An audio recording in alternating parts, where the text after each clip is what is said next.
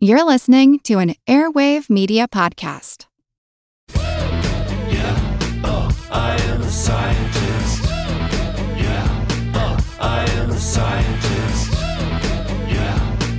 I am a scientist. We gotta live on science alone. Welcome to Unbiased Science, where we bring scientific method to the madness. We're your hosts, Dr. Jessica Steyer and Dr. Andrea Love. And we are so excited for this week's conversation. We are bringing on a special guest who we're best friends with him already. We cannot wait to introduce you to him. But we're going to discuss generally celebrity health trends that have gone viral. And we're going to kick things off with something that we probably get hundreds of messages about every single week: the full body MRI, made popular by Kim Kardashian and a handful of other celebrities. So let's dig in. I'm going to introduce Dr. David Robert Grimes.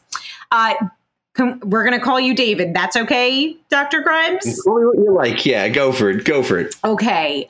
Dr. Grimes is a scientist and an author with a keen interest in the public understanding of science. He did doctoral work on ultraviolet radiation physics at Dublin City University and graduated with a PhD in 2011.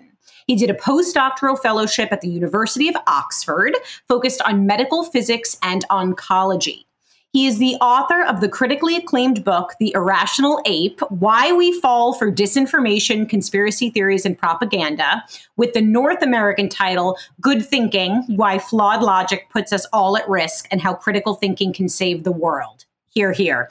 And it was described as an unstoppable page-turner by Richard Dawkins. Dr. Grimes writes on science and society for outlets including The Guardian, The Irish Times, Scientific American, The Atlantic, the BBC, The Financial Times, and The New York Times. He appears frequently on news outlets across the world to discuss topics as diverse as viral health disinformation to cancer science, and gives talks across the world on the importance of evidence in society. He was joint winner of the 2014 Nature Sense About Science Maddox Prize for standing up for science and is an elected fellow of the Committee for Skeptical Inquiry. David, thank you so much for joining us today. No, thank you very much for having me. And now that you've put that really high bar of accolades, I'm going to live down to them for the rest of the show. Oh my gosh, we're obsessed with you. All right, so let's kick things off. I think a good starting point is sort of maybe the irony of how people are clamoring to get these, full body MRI scans and these other things that fall under biohacking. And we're going to talk more about that in a moment.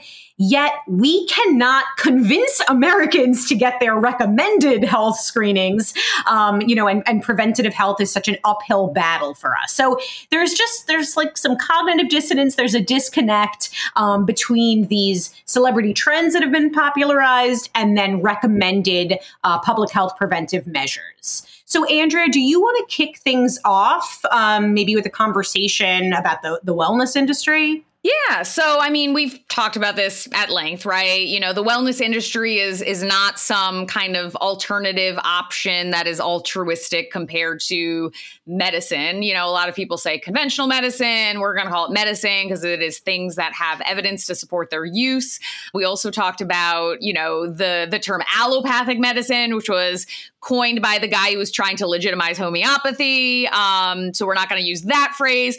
But, the wellness industry, which is a very broad catch-all for a lot of things, including fitness trends and supplements and dietary interventions and direct-to-consumer testing. It's trillions of dollars, right? So it's $1.5 trillion estimated, and has an annual growth rate of 5 to 10% every single year. It's growing very rapidly. So it's certainly not, without its profits. We often hear people where they say, oh, well, the supplement industry just doesn't have the money to do the studies. That's not the case. They have plenty of money. The studies have been done. There's no data to demonstrate. So, when you're looking at kind of the wellness industry or the alternative remedy world, it's very attractive to a lot of individuals. And we'll talk a little bit about, how that's kind of made more popular by celebrity endorsement. But it's very challenging, particularly in the US, but also in other countries, as the growth of social media has given some individuals more voice with regard to promoting certain interventions or trends or habits that maybe don't have evidence to support them. When you look at people who are subscribing to some of these health hacks or health hack trends compared to those who are getting their routine cancer screenings, going to get their colonoscopy starting at age 45, getting mammograms and uterine cancer screenings, and even things as simple as vaccines, there's often this huge disparity. So David, you're not an American, so maybe you can provide some of this outside perspective and context and insight where we see this disconnect, right? People that are very inclined to subscribe to these alternative things. I'm going to use things as a very catch-all, phrase here compared to what evidence really suggests that we should be doing. You see, that's really interesting to me from my perspective, because I am not American, but the exact same things you were saying apply through most of Europe and indeed through most of the wealthier world. And I think that's a really important caveat here. This tends to be an indulgence that is more supported by the worried well, usually with the wealthy upper middle class people who are the goop generation, if you will, the people to which these things are aspirational products to some degree. Now, screening, and I do a lot of research on screening, like academically, particularly on cervical cancer screening, it's incredibly important, but there's no glamour in it. No one goes in, I'm getting my smear or my HPV test, and that's very glamorous, or even my vaccines, not particularly glamorous. Yeah. But there is something aspirational about saying I forked out $2,500 for an MRI, or I'm taking these magical, well-marketed pills, right? Yeah. And a lot of this, and we live in the social media era where this stuff is marketed and people are always signaling that it's the same way if you buy a very expensive car, you're sending a signal to people. Status symbol. Yep. Absolutely.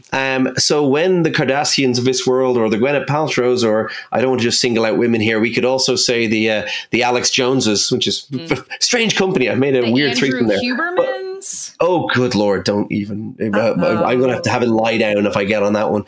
But you're absolutely right. So they are selling a product, or actually, I'm thinking of Joe Rogan. That's who I was thinking of, the back of my head, and I couldn't think of it. Joe Rogan selling things. It's all the same thing. People want to go, well, that I associate that with I have this insight and this virtue and this wealth, depending what they want to do. Unfortunately, genuinely effective preventative health measures, like things like, hey, keep a healthy weight, stop smoking, get your vaccinations, attend your screening. It's not as sexy a message, and I it's hard to put it out there. But I think it's because we live in a very performative world, and that is also why you're more vulnerable to it too.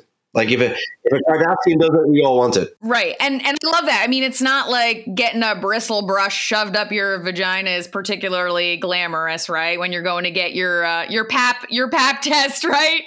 I think we want to talk about this, but I think, David, you bring up a really important point, which is the cost of this, because this is a very privileged thing. It's a status symbol. So I just want to break down the cost of this full body MRI scan.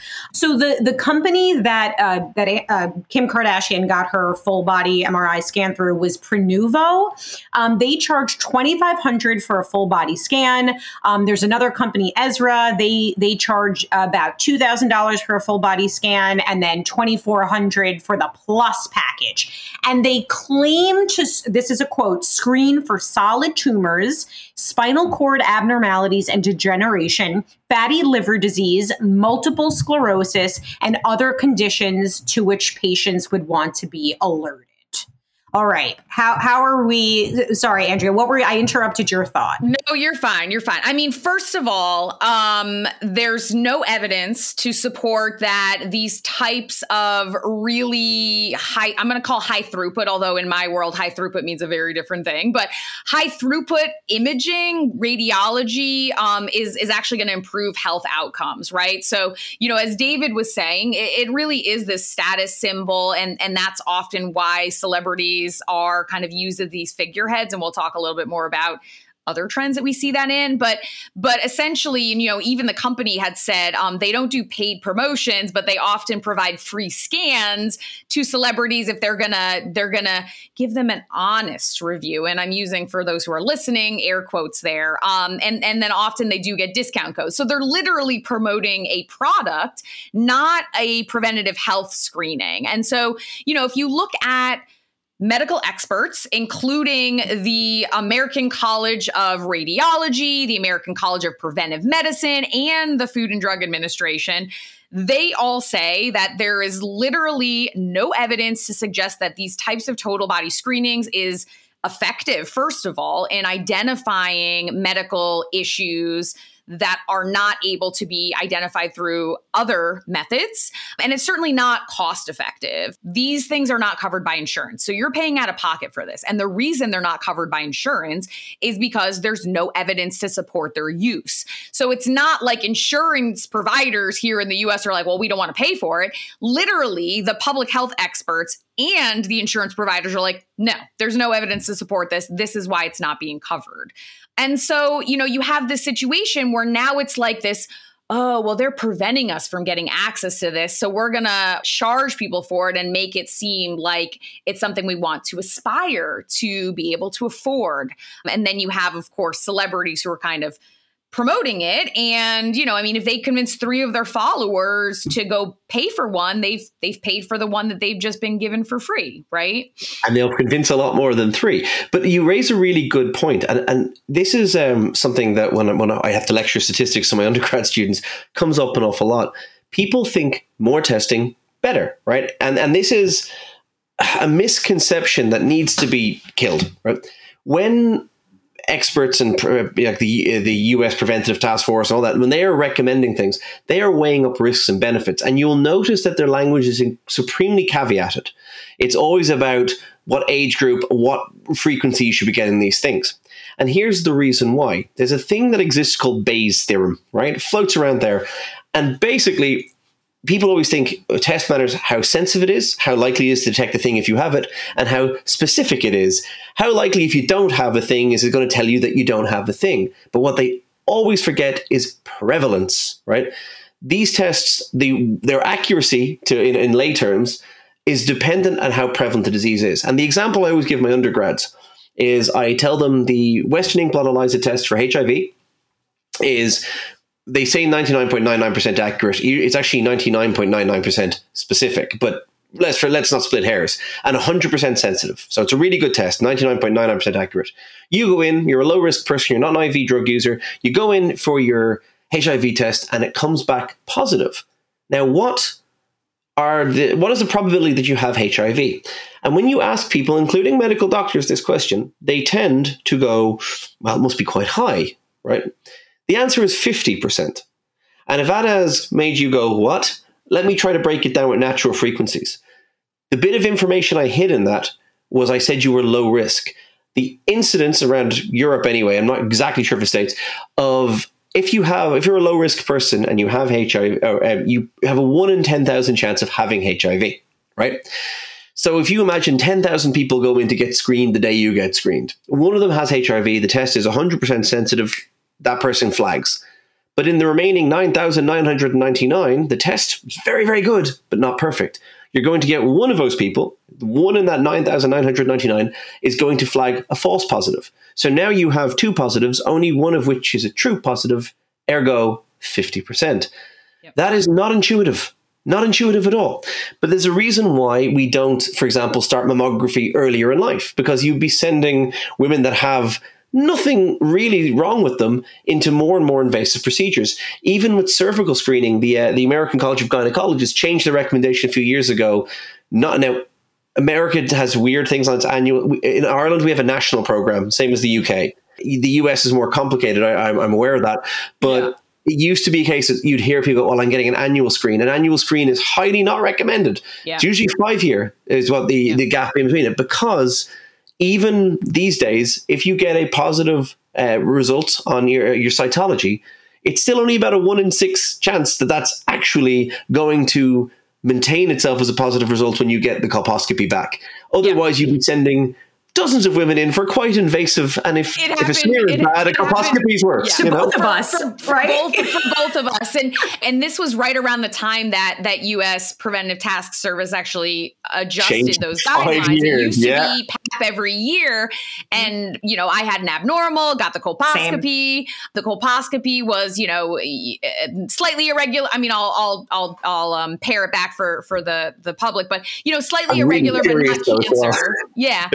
As opposed to using, cancer staging terminology. But then, you get several subsequent healthy, normal PAPs, and then you don't need to get them every single year. But you're absolutely right. This kind of over screening is very prevalent, and some of it is coming from public pressure, peer pressure, where, we're often prescribing or recommending people get imaging done when it's not needed. There is no radiological basis. And this is kind of weird for me because my postgraduate is medical imaging. I'm like, there's no goddamn radiological rationale for this. Like, if a doctor sends you in for a scan, it is because there is a prior that indicates you have something they need to look for.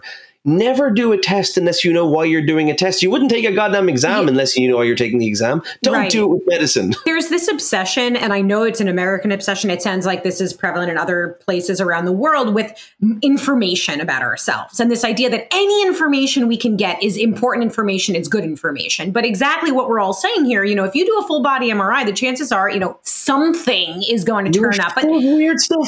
Exactly. Full of weird stuff. But it doesn't mean that it's clinically relevant, right? And enough to be concerning. And as you said, if they find something, then that's going to lead to more testing, and that leads to, radiation exposure and things that are not potentially not necessary. Before, maybe, somewhere between 15 to 30% of people have incidental findings if you get an MRI done. And so, if you're doing this on your whole body,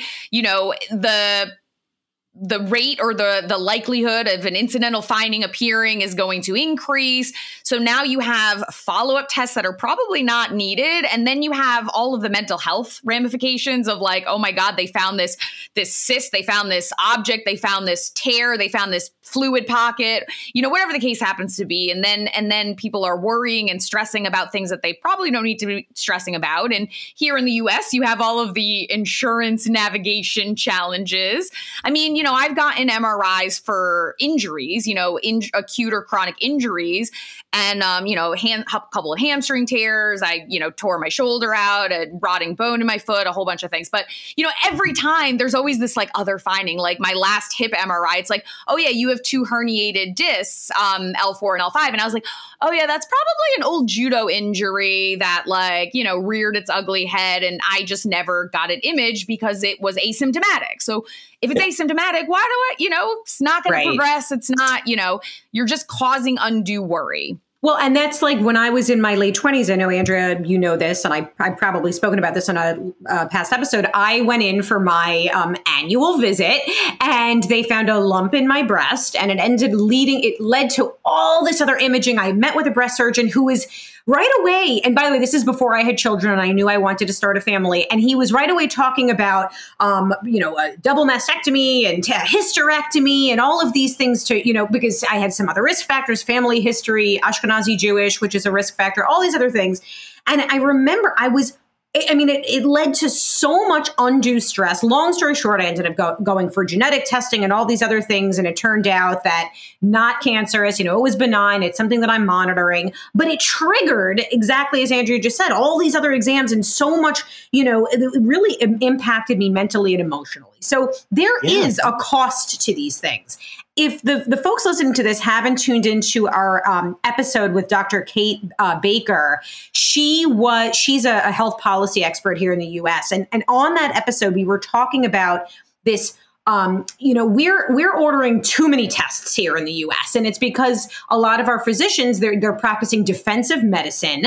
There's this fear of being sued in litigation. So we're over ordering tests. People are showing up to the emergency room because they don't have access to a primary care physician or whatever the reasons there are for limited access to care. They show up to an ER. The ER doc does not have an established relationship with this patient, doesn't know the full history. So then you're ordering all of these tests. This is already a big issue for this country. And now you slap on these celebs glamorizing this and making us all think that this is a necessary thing we should be doing. It's very problematic. Sorry, David. What were you saying? No, not at all.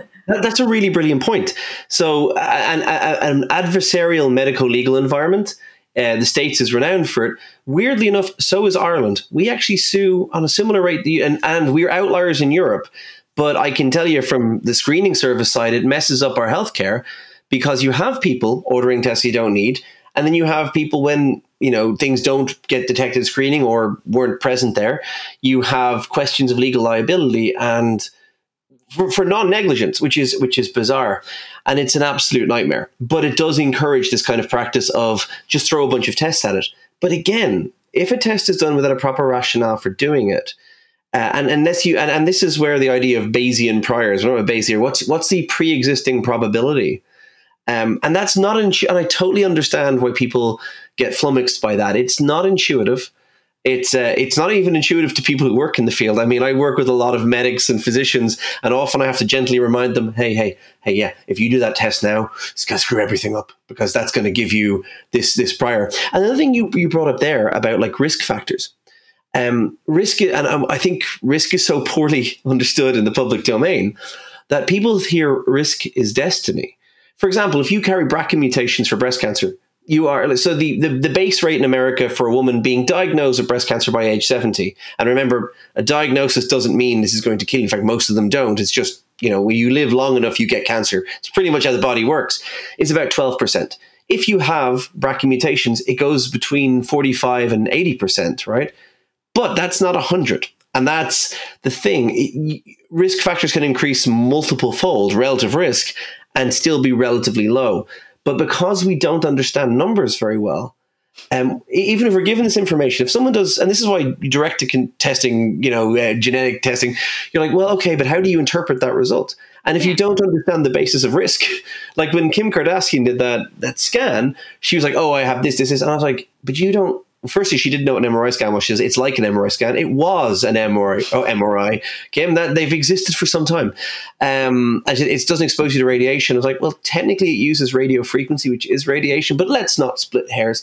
Yeah, it uses magnets, so it doesn't use ionizing radiation, but let's forgive her for getting that wrong. But even then, if you were to give a risk report, if I was to do a random genetic test right now and say I have mutation X, Y, or Z, what does that risk mean in context? That is never a straightforward question. And it's not really something that patients should be trying to interpret for themselves. You bring up this other point, which is related to all of these things, which is that, the public, non-scientists, and I like the fact that you brought up medics and physicians, because I think there's this common misconception that they are scientific experts, particularly with regard to statistics and methodology and interpreting data. And that's not the case. And so they may be ordering tests that there's no statistical reason to do. There's no underlying risk factor or even relative risk to consider. And it leads to kind of this information overload. But people broadly are really bad at, the risk perception gap is huge, right? When we look at people get overly fixated with individual things that they want to try and control, right? So an individual food ingredient, an individual additive, an individual chemical, an individual vaccine insert, and they're not good at assessing the risks of things that do have tangible impact, like exercise and preventative health and sleep hygiene and limiting alcohol and tobacco products and these sorts of things. So they worry excessively to some degree about these, what's in my cookie that I'm going to eat one of today and not have any more for the rest of the week, but not worried about, the fact that you have a completely sedentary lifestyle. A few weeks ago, I was out in a pub in very stereotypical. I was out in a pub in Ireland and a guy came up to me and he's like, yeah. Now, as you can see here, people are watching. This is a 2-liter bottle of Pepsi Max. I drink about 2 of them a day. And he went up to me and goes, aspartame, that'll give you cancer. He says to me, with a pint in one hand and a cigarette in his mouth. Oh my God. And I'm like, buddy, no, it won't. And secondly, if you want to talk about class 1 carcinogens, you got 2 of them over. And if you keep that focus while you're doing the toilet, maybe add 3 for cardiovascular. But I didn't say that. I just smiled and said, yeah, you're not right there, but we can talk about that another time. Oh, my goodness. I call it anybody who says anything about aspartame because I have 1 can of diet soda a day. So I'm not... I'm not winning this competition, but yeah, there's no evidence.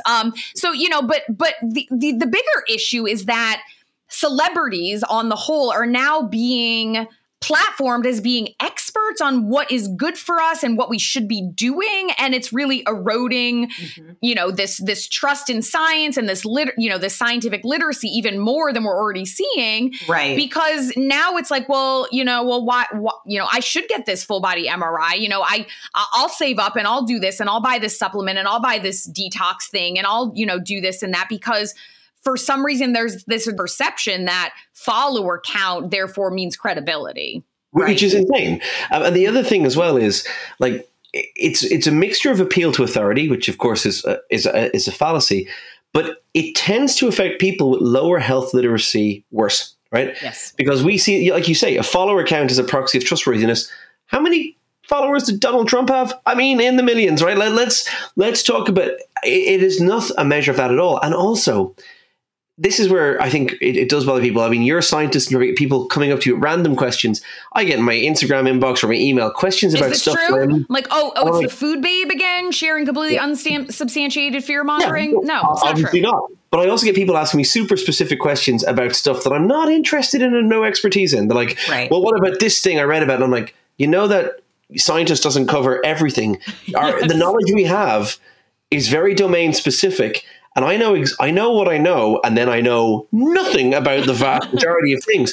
But you shouldn't take, when you hear these people, and we were saying just before the recording started, we're almost expected to feign expertise in a wide array of things. Yep. I often tell people I know nothing about that, and I'm not commenting on that. Or I don't know enough to have an informed opinion. And why are you asking random people on social media about this? Talk to your goddamn doctor, you lunatic. Okay, he almost cursed, but he stopped himself. So, David, I have a question for you. So, we also know the power of anecdotes, right? Yeah. And so, whenever this topic of full body MRIs comes up, the case of Maria Menounos comes up, and I'm not sure if you're familiar with this. I read it in your notes. Yep. So she's a TV presenter, and she did this full body Prenuvo, MRI scan. And did find a mass on her pancreas. It led to a diagnosis of stage 2 pancreatic cancer. She was treated for it. It was a very rare form of pancreatic neuroendocrine cancer. A much less aggressive form, yeah. Yep. And anyway, I'm skimming the notes that I had on this. But the bottom line is that people were saying, well, if she didn't get the scan, she wouldn't have found the cancer. And so why aren't we advocating for more of this? Because it's daft. And it's daft for 2 reasons. Firstly, she had a prior. She had serious pain and discomfort. They are symptoms. This is no longer, and this is what people forget. It's like, say, with cervical screening. If you're bleeding out your vagina, you have gone way past. Screening is supposed to take asymptomatic people, the ill but healthy, or the soon to be ill but currently healthy, right? That is how screening is designed to do. What she had was a symptom, and she had a scan, which I don't think was actually diagnostic, by the way. I think because I was trying to look up whether that was a way of confirming that. I don't think it is. I think you still have to biopsy the tissue, and if you had a lot of pain in that area, they'll do that anyway. So it's a bad example for a few reasons, but also it's complete space. If you went to a convention of national lottery winners and everyone there was telling a story of how they bought a lottery ticket and won, you would be very much in a survivorship bias situation if you went, wow, everyone wins the lotto, right? Anecdotes are great, but we remember them because they're unusual for the most part. They are presented because they're unusual. So even if that had been entirely asymptomatic and they caught something, that wouldn't be telling you about the hundreds and hundreds of thousands of times that they would have sent someone for unnecessary treatment. And that's what people forget in that calculation. Everything in screening, and I spend so much time doing this and I lecture on it as well, is risk-benefit weighed. And what people forget about screening too is it's a population-based measure, right? Screening overall makes the population healthier. It will, on some occasions, benefit you, but that's not what it's designed to do. It's designed to catch diseases so that overall in a population they're reduced down.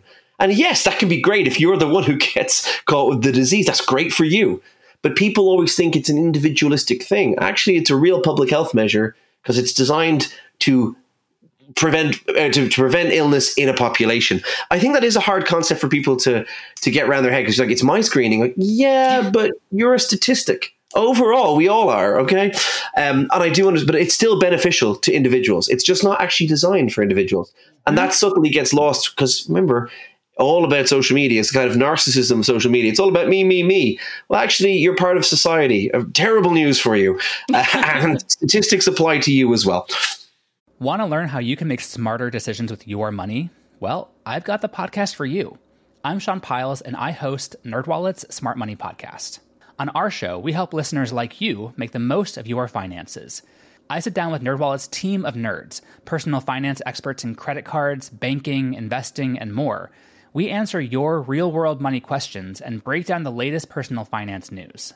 The nerds will give you the clarity you need by cutting through the clutter and misinformation in today's world of personal finance. We don't promote get-rich-quick schemes or hype unrealistic side hustles. Instead, we offer practical knowledge that you can apply in your everyday life. You'll learn about strategies to help you build your wealth, invest wisely, shop for financial products, and plan for major life events. And you'll walk away with the confidence you need to ensure that your money is always working as hard as you are. So turn to the nerds to answer your real-world money questions and get insights that can help you make the smartest financial decisions for your life. Listen to NerdWallet's Smart Money Podcast wherever you get your podcasts. Yeah. I love that. Andrea, I know you have some other examples that we want to get through. Do you want to pivot? Yeah. So we talked about kind of this unnecessary screening. David already alluded to these direct-to-consumer genetic testing, which are purported to identify. There's some that even claim to diagnose things. There's very few FDA-approved direct-to-consumer diagnostics. One is Cologuard, which is a fecal-based screen for colorectal cancer. But most of these things that we're talking about are using like pinpricks or blood samples, and they're claiming to give you like an array of genetic mutations you have and things that you're going to be predisposed to and so on and so forth. And these direct-to-consumer tests are super popular. We already talked about the fake food sensitivity ones on another episode. We talked about the microbiome ones previously. But, they also fall into the realm of like the metabolic biohacking tests by companies like Inside Tracker, and they have no standardization or baselines or anything to control for. Or evidence. And or evidence. We got heat by like athletes who were like, well, it told me that I was deficient in X, Y, and Z. And it was like, well, you might have been, but were you symptomatic? Is that clinically relevant? Did you get that validated by actual medical tests? But I think one of the bigger issues is in the infectious disease world, and I love talking about Western blots for various viral and bacterial antigens and antibodies. But it's, we got to talk about Lyme disease because the chronic Lyme world is filled with celebrities who, apparently are plagued with chronic Lyme disease across the world in places that Lyme disease does not exist.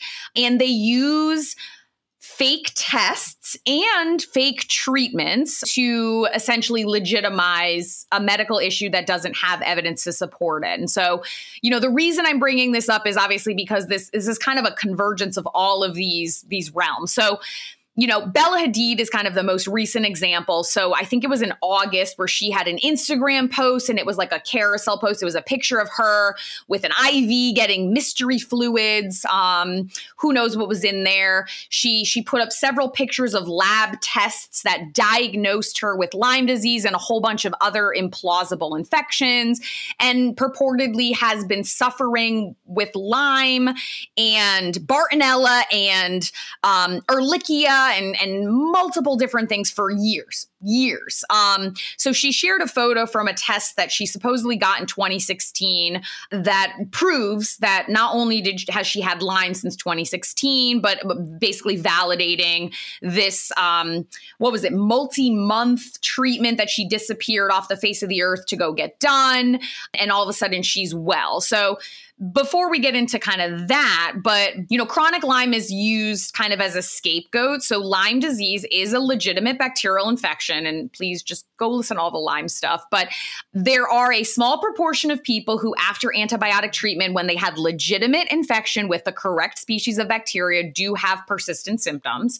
That is officially called post-treatment Lyme disease syndrome. Basically, you have post-infection sequelae. This is usually related to the inflammation that was elicited by the immune response trying to fight off the bacteria, because often that presents in more immune-privileged sites like the joints, where that can last for a period of time. There's not as much blood circulation. So some people experience some symptoms afterwards. It does not mean that you have a persistent infection. It does not mean that the bacteria are dormant. It does not mean that the bacteria have formed cysts. And it does not mean that you need extended treatments, particularly antibiotics or others. So if you're using the term chronic Lyme in the context of you had an acute Lyme infection, you were treated with a standard course of antibiotics, the bacteria were eliminated, but you have some symptoms that last for some months after, okay. But if you're using it to diagnose this generic array of symptoms where you have no evidence that you were ever bitten by the right species of tick, that the tick was infected with the right species of bacteria, and that you were infected with bacteria, that's not appropriate. So the test that she shows is a urine-based test that is looking for PCR, so basically looking for genetic material of 14 different pathogens. So first of all, that's not how microbial diagnostics work. Second of all, none of those infections on this list can be diagnosed through urine. Third of all, the vast majority of them are not ever co-transmitted with each other. There's no PCR-based tests that are approved to diagnose Lyme disease, and certainly none of the others. But according to this test, which was highlighted with a marker, very professional, very legitimate, I do it. she had supposedly 4 different species of Lyme bacteria, which is not what it's testing for. It's looking at genes for 3 different outer surface proteins of one species of bacteria, and then another functional protein. Again, these are not validated by the FDA for any diagnostic purposes. But on top of the Borrelia burgdorferi, which is what the bacteria that causes Lyme disease, she also had a strain of a bacteria called Bartonella bacilliformis, which is only found in the Andes Mountains in Western South America at between 3,000 and 10,000 feet of elevation, not transmitted by ticks, but transmitted by sandflies. So that's the other one she got. She also had Bartonella henselae, which another Bartonella bacteria that is not spread by ticks, but spread by fleas or feces that are animal scratches that have flea feces in them. So it's called cat scratch fever sometimes. So she also got that. So she got sandflies, she got black-legged tick bite, she got a flea bite too. And yeah, no, I know. She's down on her luck for sure. And she got Ehrlichia chaffiensis, which is transmitted by ticks, but not the same species. It's transmitted by the Lone Star ticks, not black-legged ticks. So she got bitten by a black-legged tick that was infected. She got bitten by a Lone Star tick that had Ehrlichia. She got bitten by a flea that had Bartonella henselae. And she was in the Andes Mountains between 3,000 and 10,000 feet, got bitten by a sandfly, and got Bartonella bacilliformis. And was there a radioactive spider somewhere in there as well? Yes, because I think that's sure. the origin stories of lots of people. I know. So, obviously, the likelihood of this, we can talk statistics here, is 0. I'm going to say it's 0. Yeah, it's pretty much 0. The likelihood is 0. So she got this diagnosis, and then she went through all of these unproven treatments, possibly IV long-term antibiotics, possibly supplements and diet. Who knows what's happening? Possibly other things that are touted to treat chronic Lyme, like urotherapy, urine, bee venom, all sorts of like metal chelation therapies. I mean, there's a whole array of things that IV are reported. antibiotics. Yeah, it's really, harmful, dangerous, unproven. Anyways, she had no clinical or epidemiological evidence to support this diagnosis in the first place, but she went to these people who are self-appointed Lyme specialists. They charge tons of money for these fake diagnoses using these fake tests. And, is she feeling sick? We're not arguing that, right? But is it because of maybe this years and years of treatments? Is it because of something that has similar symptoms to Lyme disease, like depression, maybe malnourishment in her case, maybe a non-specific viral infection? There are these symptoms like fatigue and headache and body aches and lack of energy that are used to kind of self-diagnose with chronic Lyme. Particularly high rates among celebrities who are very unlikely to be traipsing around in tall grasses, getting tick bites in a relatively narrow range of states in the US where Lyme is endemic. So, you've got this issue, and people are like, well, what's the harm, because she's just doing it to herself. But the issue is, these things are harmful, but she's platforming it to 56 million followers, right? And other celebrities are being the figureheads, right? Chris Maloney, the guy from Law & Order SVU, he's now the face of a fraudulent Lyme advocacy organization, suggesting that there's no cure for Lyme. It's a bacterial infection. There's antibiotics. So definitely a cure for Lyme. Yeah. Yes. You're legitimizing these fraudulent tests. You're legitimizing this fraudulent diagnosis. You're also making Lyme disease seem like it's more ubiquitous than it actually is. Yes, it's the most common tick-borne illness in the US, but it's actually kind of hard to get. It's about 1 to 5% of tick bites actually result in Lyme, which is an infection with this one species of bacteria. And you need to make sure that the right ticks are present in that area, that those ticks actually have the bacteria in them, that the tick bites you and feeds on you for a certain period of time. And there's all these celebrities nowadays that are claiming that they have chronic Lyme in places in the world that Lyme doesn't exist, like Australia and Africa and South America. Lyme doesn't exist in those places. It exists in North America and exists in Europe and like a chunk of Europe. It's very rare in UK and Ireland, in island-based countries. It can be found in certain places in temperate Asia and Eastern Europe, but you're not finding it in all these other places in the world. And so, you're doing this disservice because there may be a real reason that these people have symptoms, but it's not because of this fake, in this case, fake bacterial infection.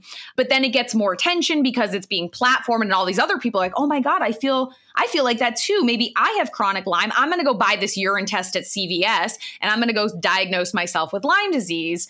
And then they're getting all these unproven and harmful treatments. And because these people are prominent, right? They're celebrities. The media picks this up and it's further legitimizing it. And with the Bella Hadid story, one of my board members at the American Lyme Disease Foundation was misquoted.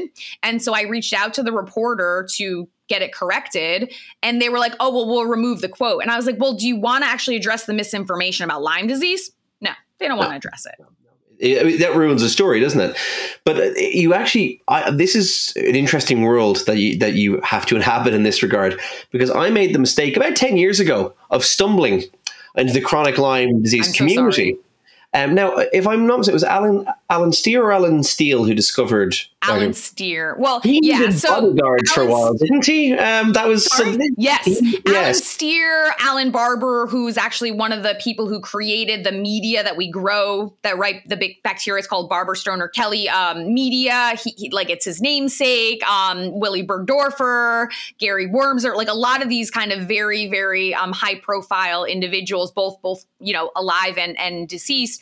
Yeah, I mean, there's been legal action, violence, lawsuits. It's very, very hostile. So I went into this very naive about 8 or 9 years ago. It was something for the girl, and I had seen this crowdfunder and it was a massive crowdfunder to send someone to a clinic I knew was a crank clinic, and that's what interests me. I'm like, this person has raised $250,000 to go to the States. This is an Irish person to a crank clinic, and because unfortunately in the cancer space, there's a lot of crank clinics. And I've written about them before. That's a very tragic and horrible story.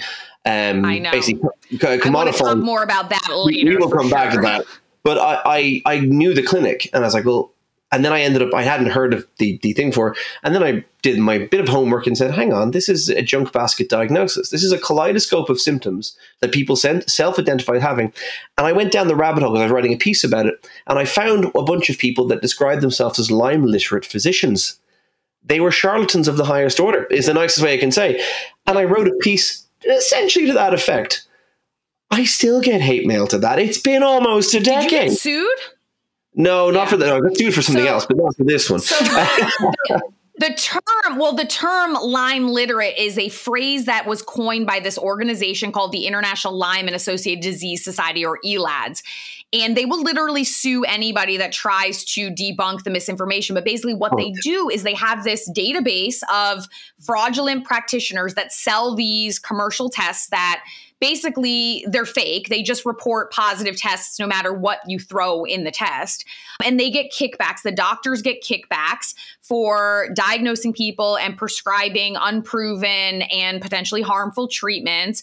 And they will go after anybody that tries to call them out. And, you know, even with the ALDF, which is the organization that I'm the executive director of right now, you know, we have to be kind of careful the way we phrase things, because these organizations, the advocacy organization, I mean, we have zero, we don't make money. Like, I have enough money to keep the website going, but these organizations, because they're getting kickbacks from doctors and commercial labs and celebrities, they have millions and millions and millions of dollars, and they will go after you with everything that they can to try. You're going to cut that thing I said straight out of the podcast, right? But what is interesting about it is I talked to patients for the piece, right? And I said, look, and I have zero doubt people are suffering, right? Absolutely zero. But what I'd often ask them is, right, if you hadn't heard this high-profile person X, Y, or Z saying this, would you have gone searching for this as your reason? And why it resonated with me is some of my research is also in misconceptions around radiotherapy radiation in general.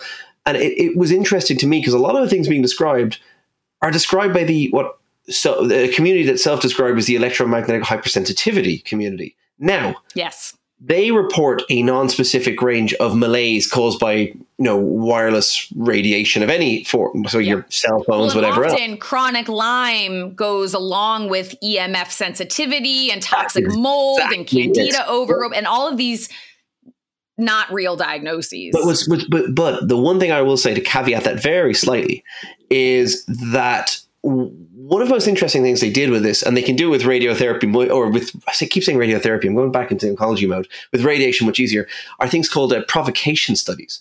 And this is the idea. And did you ever watch Better Call Saul, the first season with Chuck in it? It's very like that in these studies, you could hide a real cell phone, real router, and if people didn't know about it, they didn't report symptoms. You could give them a placebo one, a sham one, and if they expected it actually, but that's a good example of the nocebo effect. So placebo means I shall please from Latin, and nocebo is its evil cousin, which is I shall harm. Originally comes down to when people thought they were possessed by the devil by the medieval church, they would give them a fake relic of a saint, and if they pretended to spasm and be possessed, they were like, okay, that's in their head. Otherwise, full on normal demonic possession, you're good. But this is where the weird history of this stuff comes from. It has a long tenure. But that these people are suffering is one thing I do not doubt. But that makes them very vulnerable to charlatans, cranks, and particularly celebrities, because everyone loves a diagnostic label. You said earlier on how much people love to have information about themselves. And a label, like I have this diagnosis, is powerful. But I mean, it's something you also be so cautious of, because I'm like, does that fit the right criteria? I wonder, and this is going to get for trouble now. I do wonder, for example, if we have people talk about long COVID and they're trying to get prevalence. I'm like, but are we talking about many different conditions and many different, I'm not sure. I say that David, I say this all the time. I'm like, or are you feeling this way because we survived a global pandemic and we're going through multiple, geopolitical crises and a collapse of the healthcare infrastructure? Like, is depression an actual symptom of a viral infection, or is it the circumstances with which we are living? Or is it and it could be a mixture of all these things, but when they get bumped into one wastebasket, it actually dilutes both the treatment that we're going to give people. Look, and even if people are totally psychosomatic, even if this is, I will be the first to tell you that just because something is, inverted commas, in your head doesn't make it any less real. If you are suffering, you need help for that. And you're not like a malingerer or feigning it. Like anyone who's ever experienced a mental health issue will be like, yeah, no, it might be in my head, but God damn it, it's not great. Yeah, so, but the symptoms are real, but it's not necessarily taking antibiotics. It's getting mental health treatment. Exactly. And so I remember early on with the long COVID, I told Jess, I said, this is going to go the way of chronic Lyme. And, not to say that there is not a proportion of people that have true post-viral sequelae damage caused by infection. But there are also people, because there's no way to really diagnose this or look for a biomarker or anything, that are attributing symptoms to long COVID that is not actually caused by a viral infection. So there are so many different examples that we could give of this phenomenon. I just want to tell you a list of things that we were considering talking about in this episode, and then maybe we can start to close out by maybe just talking about one in particular, Andrea, I know we wanted to chat about. But we were talking about, IV drips we've talked about before, vaginal sunbathing, cryotherapy, coffee enemas, thank you, Gwyneth, and then urotherapy, where people are actually drinking their own urine. So there's no shortage of this stuff. But and conveniently, a lot of those are also touted as treatments for chronic Lyme and for EMF sensitivity and toxic and a lot of these, again, the kaleidoscope of symptoms that don't have an actual cause. So let's talk about bee sting and venom therapy. Anytime I go now to the store, I see so many cosmetics that include, bee venom, and there are all these claims being made. So what is it also called? Apitherapy? I don't know if I'm mispronouncing that. Bee venom therapy. It's the medicinal use of bees or bee products. Therapy with bee venom involves receiving up to 40 stings in a session. Sometimes people actually have the venom administered by needle or syringe instead of actually being stung by bees. But ice is used to numb the skin, reduce pain. Sometimes people are getting multiple sessions in a week. And it's suggested, so Gwyneth, I guess, is one of the people who popularized this, but it claims to address inflammation and scarring. Also, other claims relate to treating autoimmune disorders, central nervous system diseases, Parkinson's disease, Alzheimer's, and other things, different types of cancer, as well as antiviral activity, including supposedly HIV. Oh my gosh. And Andrea, as you said, chronic Lyme. And the idea is that repeated stings by bees is going to lead to an inflammatory response, which then triggers and is counteracted by the immune system's anti-inflammatory response. Andrea, talk to us. I know you've got something to say. Yeah, I mean, and I think, we can differentiate this from eating native honey and bee pollen, because that's a whole other thing that people claim it alleviates all sorts of things. But we're talking about things that have bee venom in them, aside from the injections or actually having bees sting you. They sometimes, add it to supplements and lotions and serums and things like that. And before we maybe get in, this is different than allergy immunotherapy, which is basically someone has a legitimate allergic reaction to a particular bee venom. And these are species specific, right? There's a different venom that's produced by honeybees versus what's produced by wasps. So allergy immunotherapy is using a very small dosage of the allergen, which is the substance, the protein usually, that triggers the allergic reaction.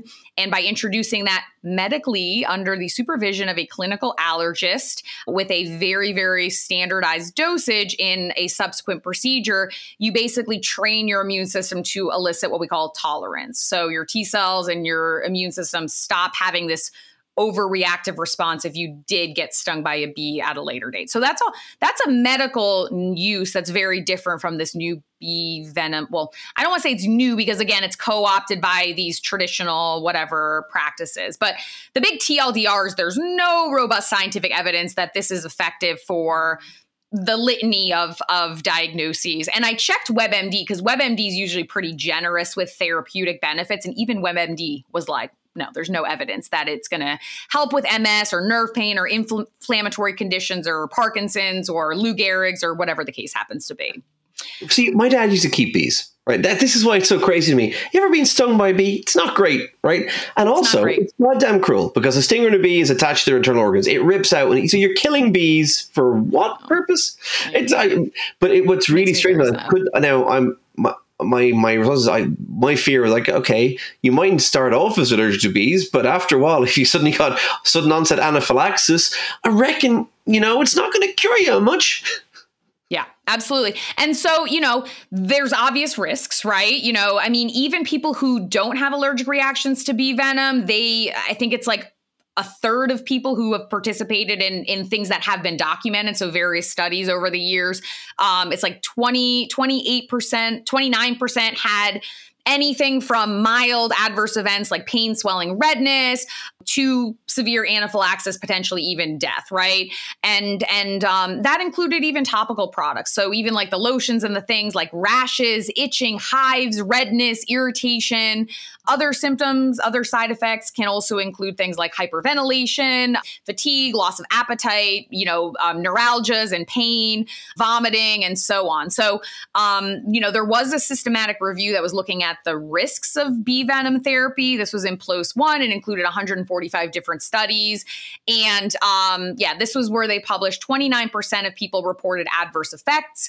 And if you compare to placebo or mock injection with saline, bee venom therapy increased the occurrence of adverse events by 261%.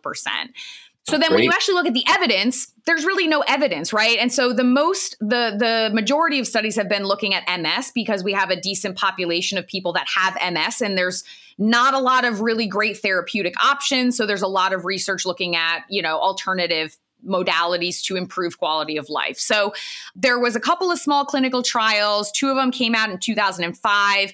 They looked at bee sting therapy compared to no additional therapy. And they looked at data related to MRI, relapse of MS symptoms, disability progression, fatigue, and also quality of life. So some subjective measurements. After 24 weeks, there was no difference amongst groups. So no benefit of the bee sting therapy. They looked at there was another study that looked at honeybee venom with people specifically with progressive MS.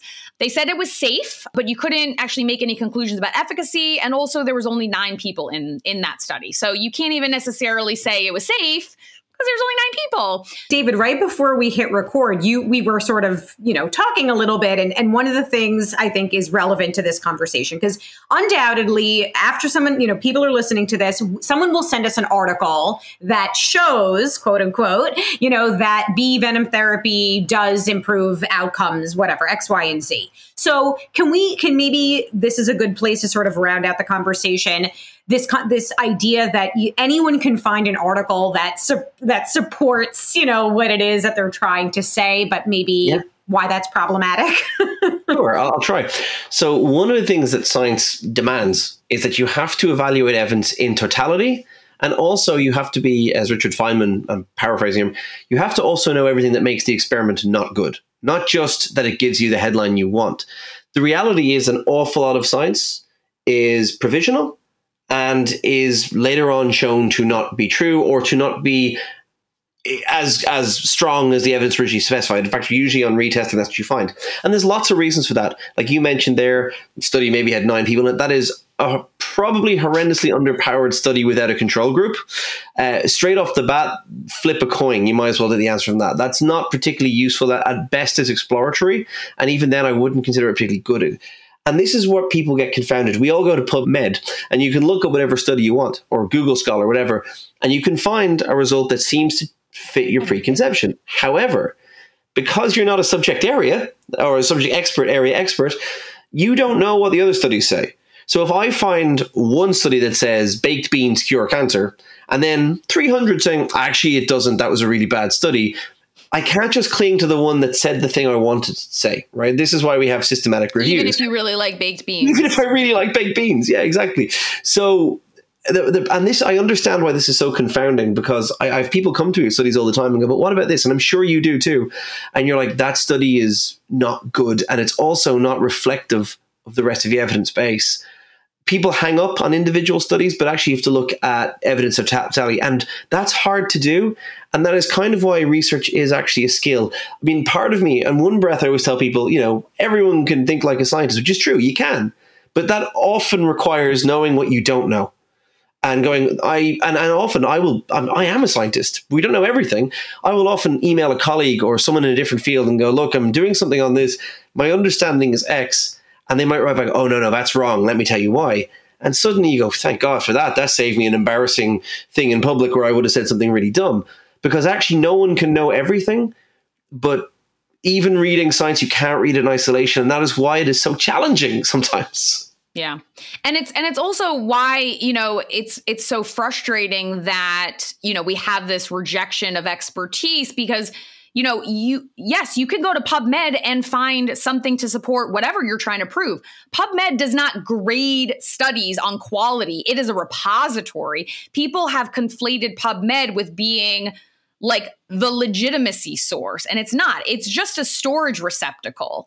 And even peer review has become a bit like that. Like peer review just means it is past the basic. Where other scientists went, okay, that's not the worst thing I've ever seen, or that kind of makes sense. Peer review, I'm a peer reviewer. I'm an idiot. Oftentimes I'll miss something. And everyone is. Every scientist does it. All we're saying is that looks legit and I trust the authors haven't lied. We don't actually, unless we have very good reason to, we don't tend to go and investigate. We take it on face value. Right. Peer review is the basic standard. It is not the final standard. We want to help educate and debunk, but it's, we can't keep repeating every single time one person sends a singular study. No, this is not an appropriate research model. No, this was done in vitro. We already addressed why Petri dishes are not appropriate. Please go use the database. Like we've explained, and people are bigger than Petri dishes, just so you know. Yeah. I mean, but at a certain point, there are people where they don't, they want to cling to that more than they want to concede that there isn't both sides, right? There's totality of evidence and there's cherry picking. Can I give you an example? And also people take things out of context. And I talk about this in the book a lot because I used to deal with the cancer cures cannabis movement. Spoiler, it doesn't. Yes. We'll get into that another day. But one of the ones they used to love sending me was crappy lab studies that THC, the psychoactive component in cannabis, kills cancer cells. It does. It does. So does bleach. So does water. So does sneezing on them. It turns out cancer cells in a body where there's other cells you don't want to kill is a lot more difficult, and THC is awful for that. So I knew what they thought this was a smoking gun, and I'm like, no, that just shows you don't know how easy it is to kill plated cells. It's really easy to kill plated cells. My world is half infectious disease, half cancer, and it's so frustrating because in a petri dish, anything can be antimicrobial, anything can kill cancer, anything can cause cancer too, right? If you dose something, if you give cells enough cinnamon, you're gonna induce mutations and you're gonna, lead to cancer, right? That's not what happens in our bodies, right? And this is this common misconception, and we see it with people that have terminal degrees like PhDs and MDs, and they use these in vitro or animal studies to sell a supplement or to prove some point, and they have the appeal to authority and they seem credible, and it creates this kind of continuing spread of misinformation. So if left unchecked, I think that this podcast would be 10 hours long. And David, undoubtedly, we're going to need to have you back because that Gwyneth and Kim and others are going, they're going to be, it's a revolving door of these trends, celebrity wellness trends and biohacking and stuff. But this was such an amazing conversation. We are so grateful for your time, your expertise. We are such a fan of yours. And I'm dead set on meeting you at a pub, ideally in Dublin, but also here in the States, if that works. Why not both? Oh, love the way you think. Love it. Folks, thank you so much. Absolute pleasure to speak to you both, and big fan as well. So super important topics for everyone. It is complex and nuanced. And, our goal is to make sure that you don't get misled by celebrity influencers who unfortunately are promoting bunk science. I'll use a delicate phrase. So thank you, David, for joining us. Obviously, this is not the last that we will see of you. And to our listeners, we hope you learned a thing or two. If you want to support our efforts and help us grow the impact of unbiased science, feel free to support us. You can pick up some snarky merch if you want a shirt that says got aspartame, or you want your body as a sack of chemicals, or whatever the case you want. You can also leave us a donation, and you can sign up for our newsletter, which is on Substack. It's theunbiasedscipod.substack.com, and our website is www.unbiasedscipod.com. And please subscribe to our YouTube, where we have video of all of our beautiful faces and all of our other social channels at Unbiased Side Pod. Catch you next time on the pod, your trusted source for no nonsense, just science. I am a scientist. I am a scientist.